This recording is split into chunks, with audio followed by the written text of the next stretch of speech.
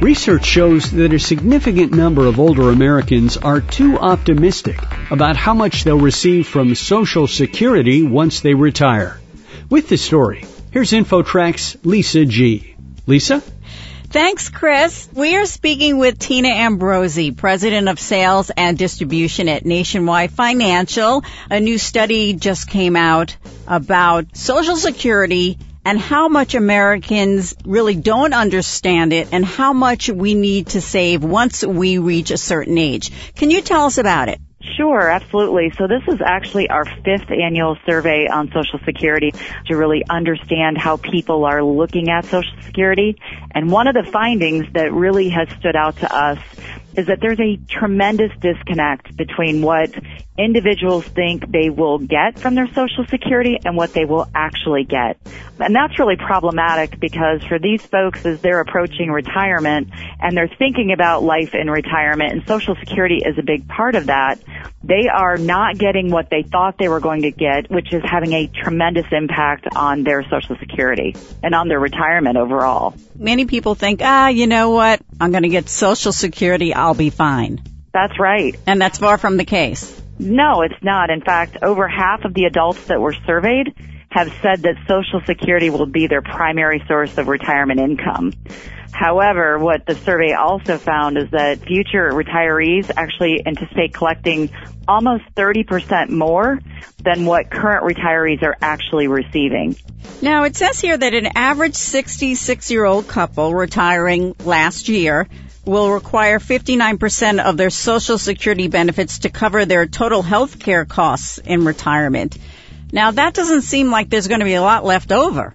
No, definitely not. And what's interesting, almost half of older adults believe that they won't have to use any of their Social Security income on health care. And through the survey work and through what we understand, Nationwide's found that, in fact, 1 in 3 current retirees say that their health care expenses are keeping them from living the retirement that they expected. Can you go over what the top 5 expenses for retirees are and what they use their Social Security benefits for? Sure. The top things that they're spending their money on, certainly it's living expenses. Healthcare is a significant part of it.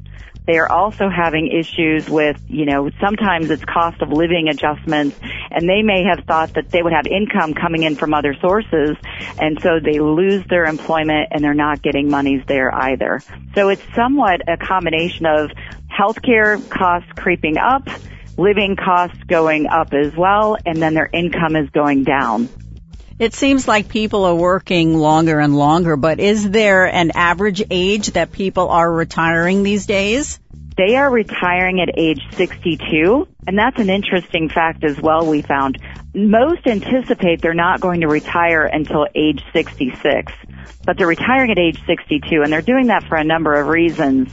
But that 4-year difference has a significant impact on their lifetime income that they will receive from Social Security. In what way? Well, when you retire earlier and you start collecting those benefits sooner, it greatly reduces the overall monthly payment because it's factoring in your life expectancy. So the longer you wait, typically, the higher your Social Security payments will be. So is it too late to start something if, let's say, you're approaching 60? Is it too late to start a new financial program? It is not too late. And certainly, wherever you are, understanding what your options are, understanding what all of those sources will be, has a tremendous impact on the quality of life in retirement.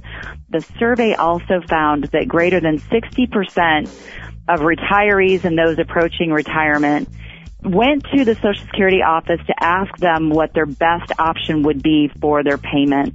That is a difficult situation to be in because the Social Security office is not there to give advice or to counsel an individual on when or how they should start collecting. That's really the role of the financial advisor, yet more than 60% are using that as their way of planning. And this is a decision that is, once you're in it, it's irreversible, and this becomes your locked-in lifetime income stream. And Nationwide just believes there's a better way to do it.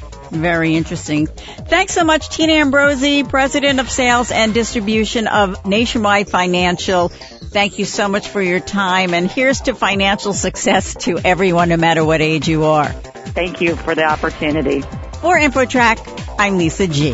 That's it for another weekly installment of InfoTrack. Our executive producer is Randy Meyer, and I'm Chris Whitting.